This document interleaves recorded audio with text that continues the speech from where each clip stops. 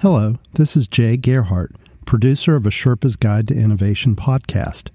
As you may have noticed, we've taken a short pause to start 2021, a year that will be marked by our 100th episode. We'll be back on February 10th with new episodes, the first of which may surprise you, and I think you'll really enjoy it.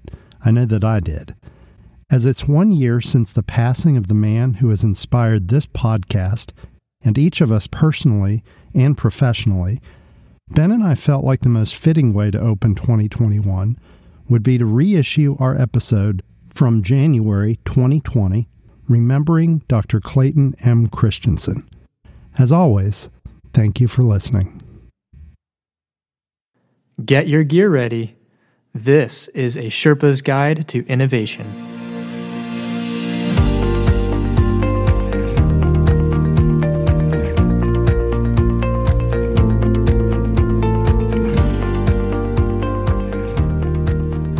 Welcome to A Sherpa's Guide to Innovation podcast.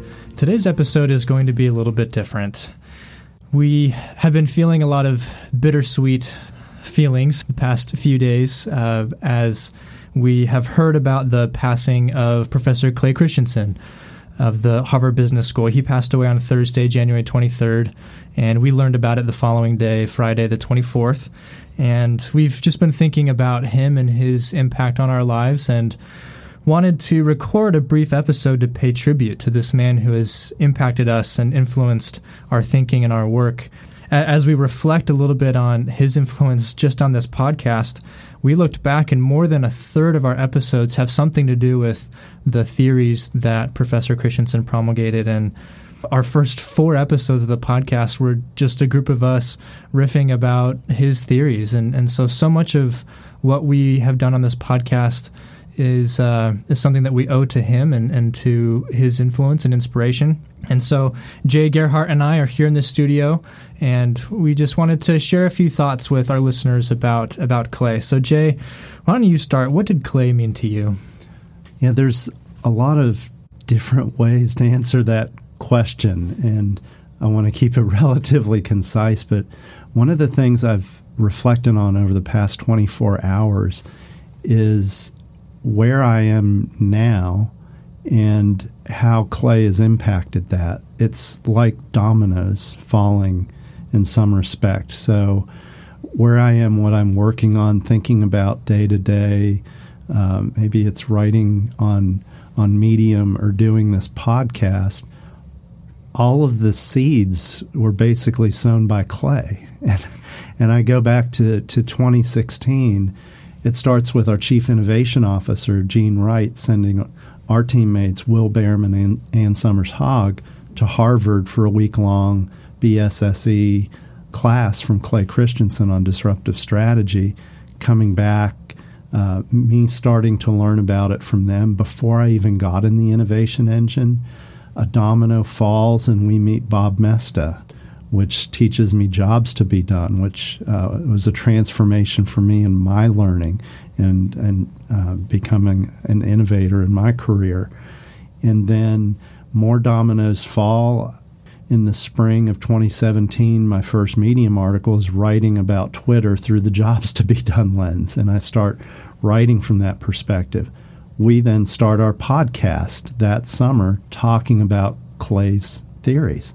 I think I actually started listening to podcasts to learn about jobs to be done. I started listening to the Rewire Group's podcast. So all of these dominoes in my learning and things I'm focusing on day to day and what we're talking about now and doing the podcast, all those seeds were sown back with Clay. Now, there's a lot more to it than that. There's the teachings of how will you measure your life and wanting to have an impact on people. I could definitely answer the question from that perspective, but the thing I've thought about recently is all of these dominoes that have fallen. Yeah. Interesting to think about the trajectory of your life and our lives and how it would be so different if we hadn't known about all this. How about you, Ben?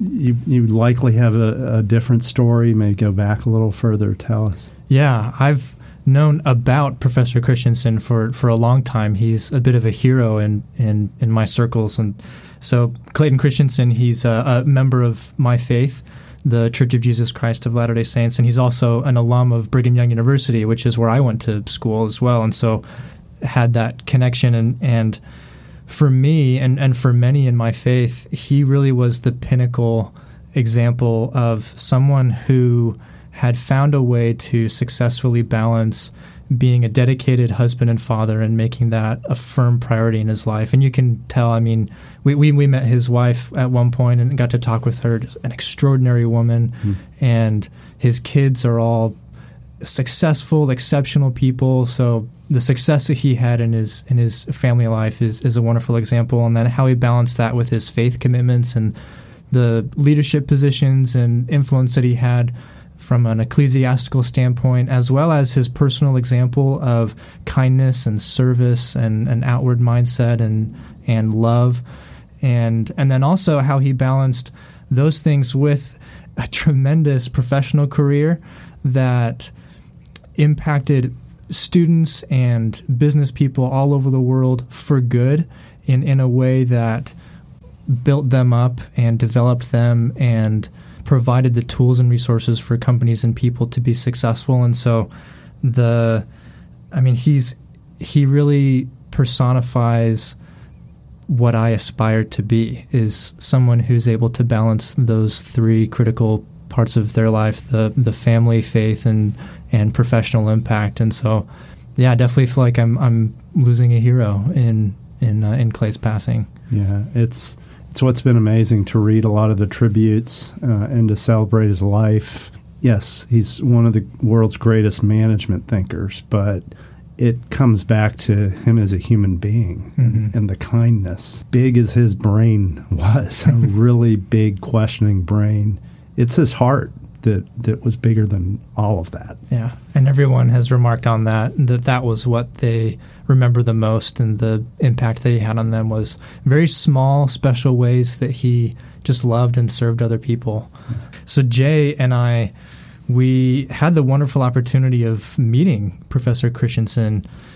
We attended the Mayo Clinic Transform Conference. Was it the fall of, was it 2017? Yeah. That we went, and Professor Christensen was a keynote speaker. He was interviewed by Elizabeth Rosenthal, and Jay and I, we knew that he was on the agenda, and we sat front row, but we were there well in advance to make sure that we got front row seats to see Clay. I mean, we were within spitting distance, and there was face painting for a conference or waves, I think we would have done so. Fanboys. But it would have been inappropriate. Yeah, and we hung on every word that he said, and afterwards they notified us that there would be an opportunity to talk with him afterwards, that he would maybe sign books or whatever. And I don't even think that Elizabeth Rosenthal was done with her concluding remarks before Jay and I had already booked it over to the place where Clay was going to come out, and we wanted to be the very first ones to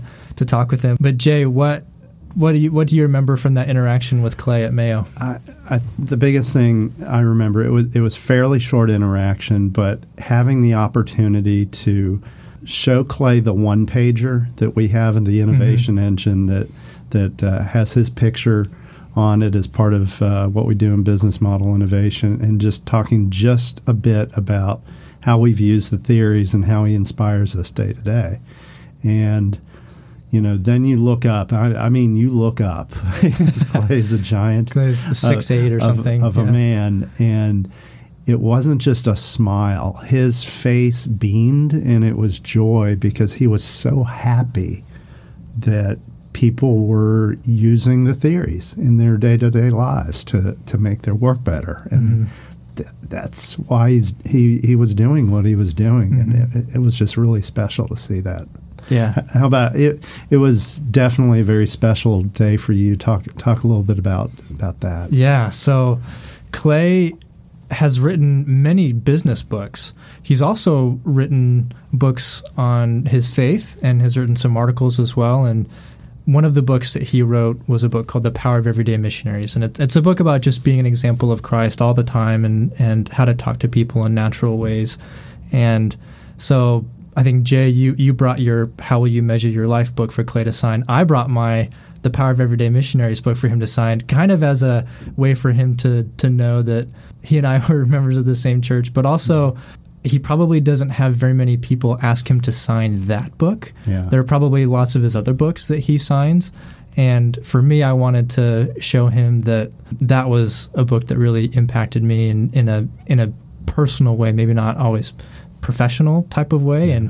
And the same thing. He was just beaming, was just delighted to talk with me for a couple of minutes. And I can't really remember what we said, but then afterwards we got to talk pretty extensively with his wife, Christine, and just talked about what Clay's meant to us and how he's doing. And at the time he was using a cane and his health was still challenged, but really special interaction with her. It was a wonderful time. It was kind of a short, fleeting moment with Clay, but it had a lot of impact. And then to have the follow-up with Christine was, it's really special. So just so many different levels. It was a great time. I know that we won't forget.